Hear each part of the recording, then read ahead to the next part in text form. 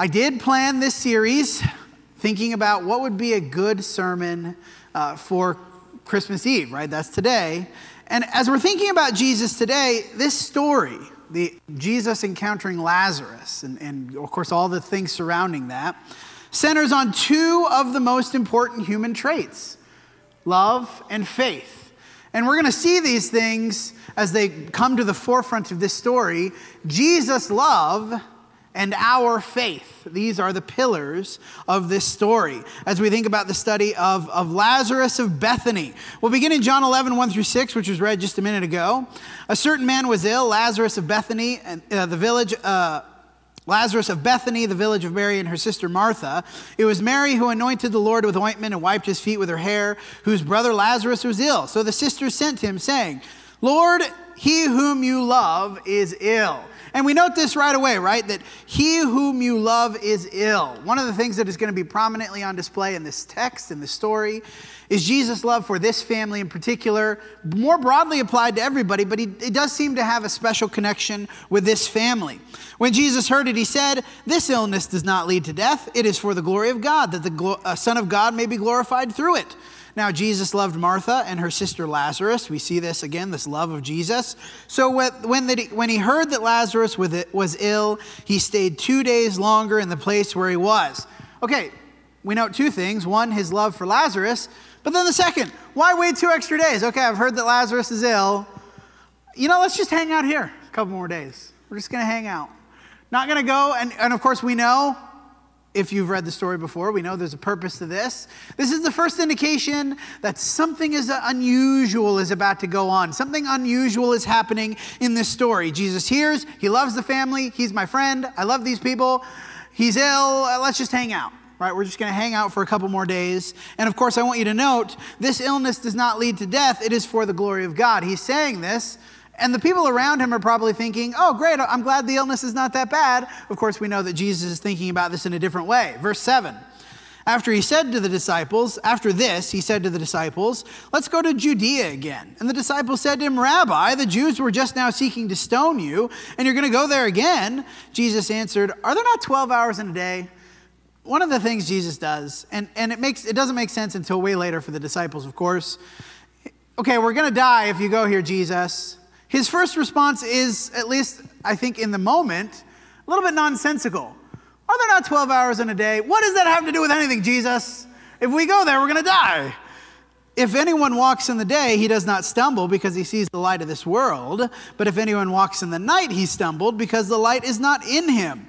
And of course, I think in hindsight, and of course the disciples, I think in the broader context of the Gospels, we've seen already a lot of discussion about light, especially in John's Gospel, this discussion about light. We looked at it last week with Jesus healing the blind man. And the point that we made, of course, as we keep making over and over, the stories of Jesus, why we're looking at these stories, one of the reason is how people respond.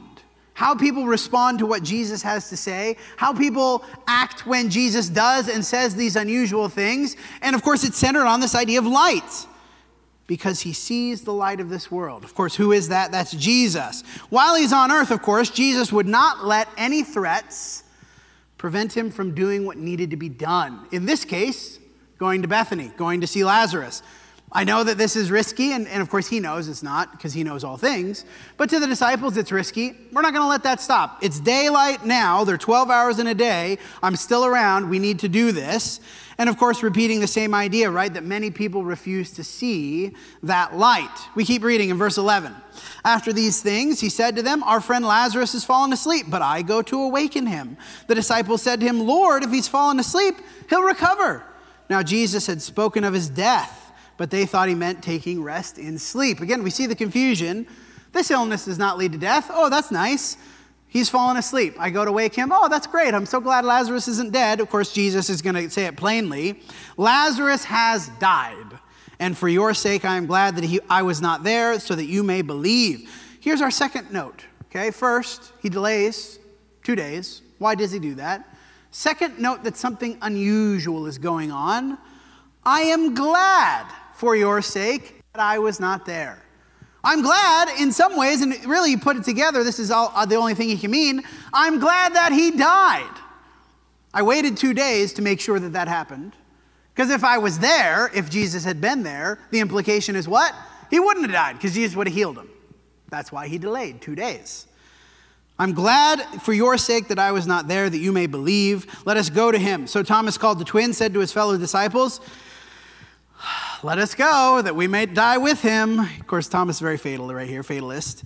Now, when Jesus came, he found that Lazarus had already been in the tomb 4 days. Bethany was near Jerusalem, about 2 miles off. Many of the Jews had come to Martha and Mary to console them concerning their brother. Now, we see there's a gathering here. This is another part of the story that's important. People are coming to gather. Another reason why it's important that he's delayed 2 days. We'll see as we go. Verse 20, when Martha heard that Jesus was coming, she went and met him. But Mary remained seated in the house.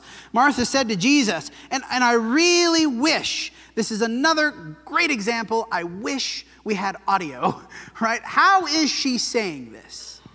Is it accusatory? Is it mournful? God, if you'd only been here. Lord, if you'd only been here, my brother would still be alive.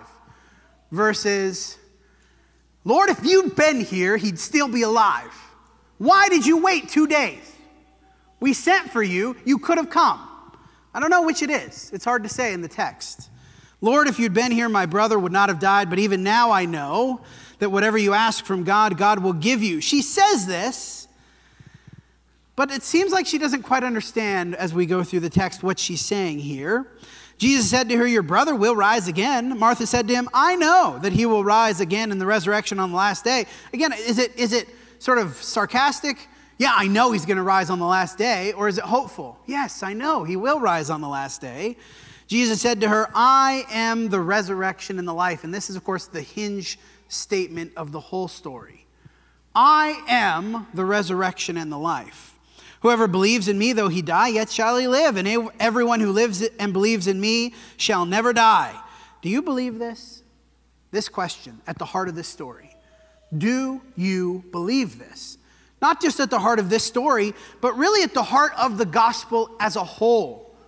Do you believe that Jesus is the resurrection and the life? That's the question. She said to him, yes, I believe that you are the Christ, the Son of God, who is coming into the world.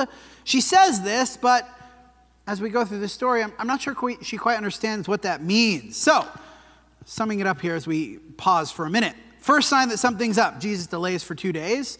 The second, for your sake, I'm glad he died. There's something deeper going on here. And again, it's wrapped up in these two statements. If anyone walks in the day, he does not stumble because he sees the light of this world. Whoever believes in me, though he die, yet shall he live.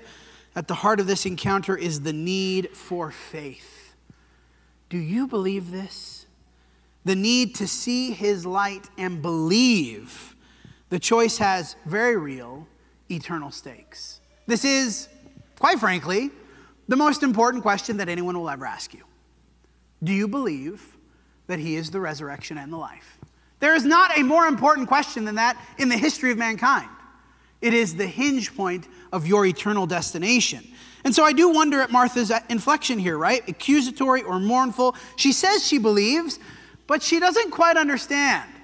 Yeah, I'm going to raise him, or he will rise again, rather. Do you believe this? Yes, he'll rise on the last day. She's not thinking about right now. She's not thinking about Jesus going to raise him in like 2 hours. She has some amount of faith, but she lacks understanding. We'll keep reading in verse 28. When she said this, she went and called her sister Mary, saying in private, the teacher is here and calling for you. When she heard it, she rose quickly and went to him. Now, Jesus had not yet come to the village, but was still in the place where Martha had met him. And people are kind of milling about around the house and in the town. They're comforting the mourners, right? They've come to console. When the Jews who were in the house consoling her saw Mary rise quickly and go out, they followed her, supposing she was going to the tomb to weep there. When Mary came to where Jesus was and saw him, she fell at his feet. And again, we asked the question, is she accusing or is she mournful? Lord, if you had been here, my brother would not have died. I think at least one of them is probably accusatory because he delayed, and it's very explicit in the text. They send for him, he delays 2 days, then we'll go. Why didn't you come?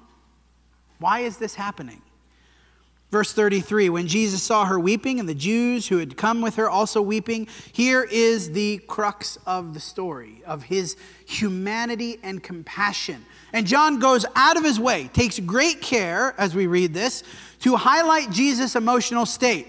We know he loves Jesus, or loved Lazarus. Now the plight of the family moves him. As we read this, we must ask, who exactly is he sad for and why? When Jesus saw her weeping and the Jews who had come with her also weeping, he was deeply moved in his spirit and greatly troubled. And he said, where have you laid him? They said to him, Lord, come and see. So they take him over to the tomb. Here, the shortest verse in the entire Bible, famous for it, Jesus wept. So the Jews said, see how he loved him. They immediately assume he's weeping because Lazarus has died, when we know in the story that can't be the case. He's already said, this illness does not lead to death. He's already said, for your sake, I'm glad I wasn't there, that you may believe. Jesus knows what is about to take place here. His weeping is not because he's sad Lazarus is gone. He knows Lazarus is not gone. That's the whole point of the story. But some of them said, could he have not opened the eyes of the blind? He who opened the eyes of the blind men also not have kept this man from dying? And Jesus, deeply moved again, came to the tomb. It was a cave, and a stone lay against it. Of course, very evocative of the tomb of Jesus that would eventually be his, the stone in front of it. Who is Jesus sad for and why? Well, he's not sad Lazarus is gone, because Lazarus is coming back.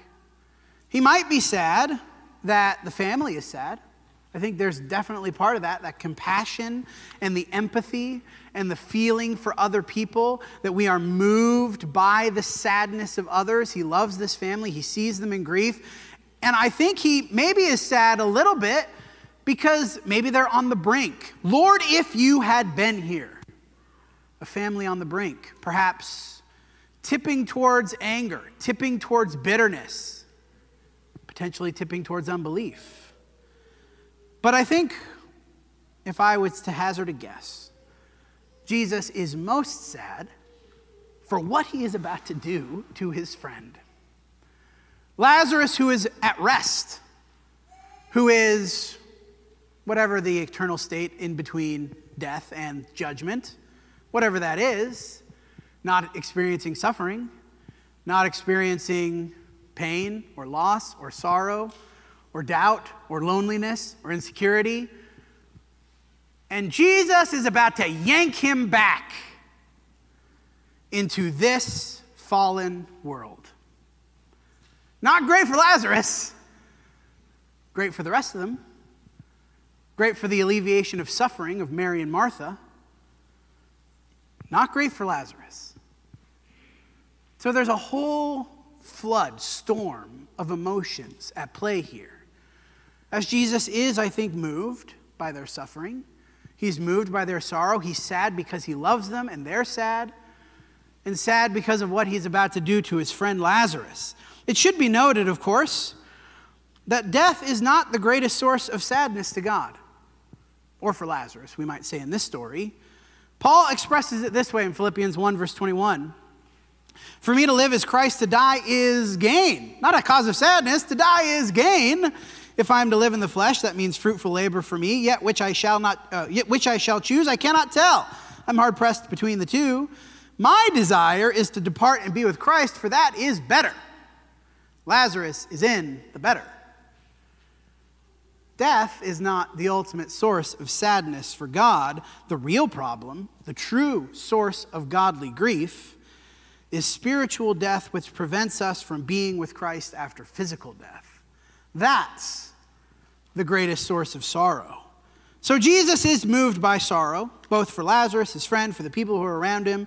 But I think we can understand more accurately his sorrow by how he has orchestrated this story to a very particular conclusion. And as we read the conclusion, I hope we can see that this is building toward a particular idea. John 11, verse 39. Jesus said, take away the stone. Martha, the sister of the dead man, said to him, Lord, by this time there will be an odor. He has been dead 4 days. You sure you want to do this, Jesus? It's going to be stinky. Jesus said to her, did I not tell you? And again, I wonder at Jesus' inflection here. Exasperated, consoling, comforting, accusatory. Did I not tell you? I just told you this. Did I not tell you that if you believed, you would see the glory of God?" So they took away the stone, and Jesus lifted his eyes and said, "Father, I thank you that you've heard me. I know that you always hear me, but I said this on the account of the people standing around." Jesus doesn't need to say this out loud. Jesus has perfect communion with the Father. Jesus is perfectly in sync with him. There's this direct communication between the Father and the Son. He is praying this out loud very explicitly. "I said this on account of the people standing around, that they may believe that you sent me." When he said these things, he cried out with a loud voice, "Lazarus, come out!" And the man who had died came out, his hands and feet bound with linen strips. I don't know how it's probably a funny picture, really. He's sort of waddling out of the tomb because his hands and feet are bound. He's sort of hopping out, and his face wrapped with a cloth, and Jesus said, "Unbind and let him go."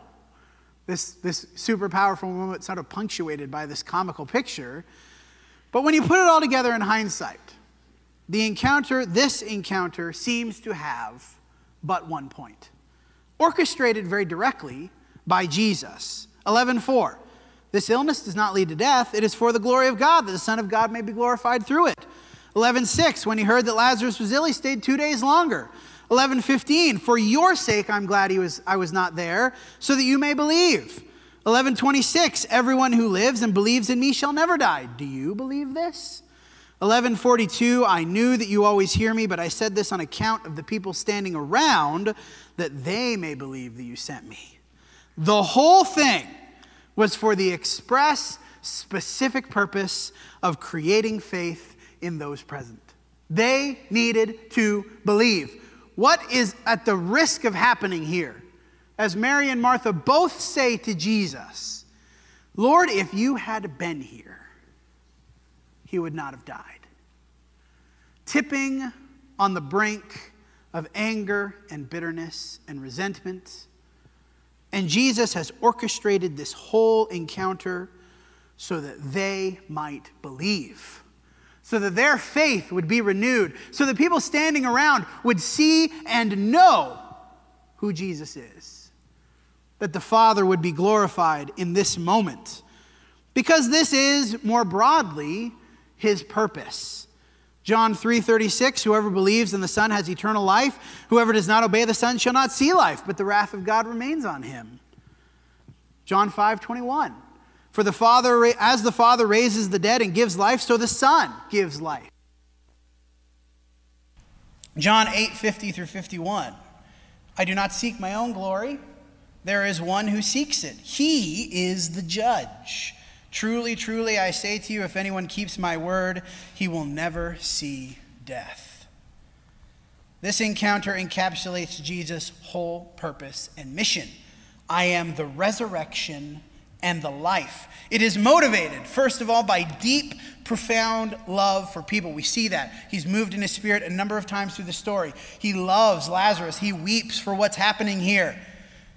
It is accomplished by great power and authority. Ultimately, the power to raise someone from the dead. That's the whole point of the story. Believe in me. I'm going to raise this guy from the dead so that you might believe. It is designed to create faith and belief in him and the one who sent him. And we might say these things not just of the encounter with Lazarus, but of the entire incarnation.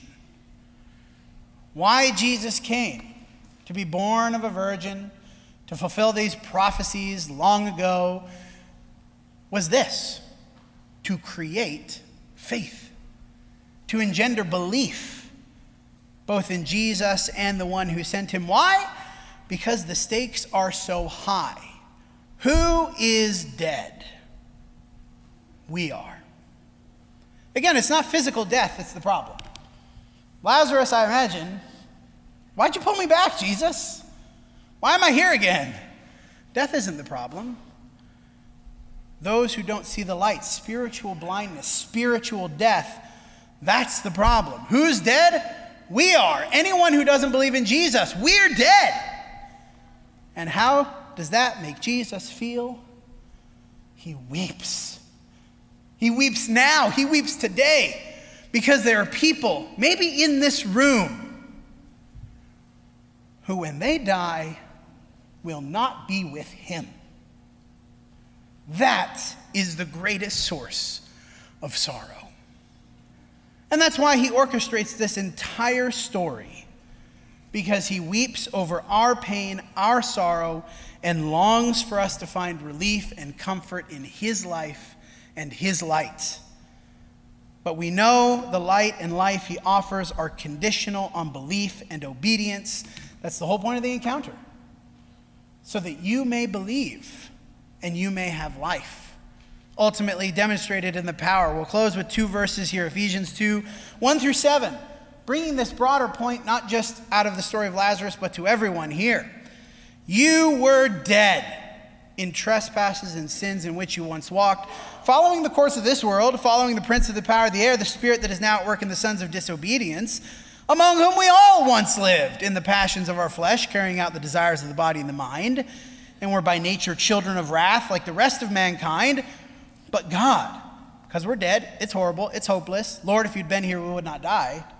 But God, being rich in mercy because of the great love with which he loved us, even when we were dead in our trespasses, made us alive. He raised us in a better way than Lazarus.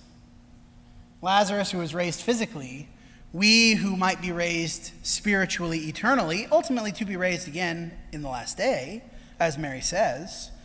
By grace you have been saved, and raised us up with him and seated us with him in the heavenly places in Christ, so that in the coming ages he might show us the immeasurable riches of his grace in kindness toward us in Christ Jesus. Colossians 2, 8 through 13. See to it then, a so what, if you will, that no one takes you captive by philosophy and empty deceit, according to human tradition, according to the elementary spirits of this world, and not according to Christ. Those are the stakes. Why Jesus delayed 2 days, why he was glad he wasn't there, why he asks Mary the questions he asks, why he says the prayer out loud, so that they would not be taken captive, that they would believe. For in him the whole fullness of deity dwells bodily, and you have been filled in him, who is the head of all rule and authority. In him you were circumcised with a circumcision made without hands, by putting off the body of flesh, by the circumcision of Christ, having been buried with him in baptism, in which you were raised with him through faith in the powerful working of God who raised him from the dead. You who were dead in your trespasses and the uncircumcision of your flesh, God made alive together with him, having forgiven us all of our trespasses. The story of Lazarus. He could have just healed him as soon as he heard. We've seen that a number of times in the stories of Jesus. Jesus, the one who you love, is sick. Jesus just sort of, okay, now he's not. He could have done that at 100 miles, 150 miles, 300 miles. Doesn't have to be there. He waits, he delays, he goes and sees him. He weeps for the sorrow of the family, the suffering of those around him. But ultimately, this story was to bring about belief and faith. And I ask you the same question that Jesus asked that fateful day. He is the resurrection and the life. Do you believe this? If you do, there's some things that he expects of you. To repent, to confess, to be immersed into him, to be faithful and obedient. If you don't believe that, he's weeping right now for your lostness, for your destruction. But he wants you to be saved.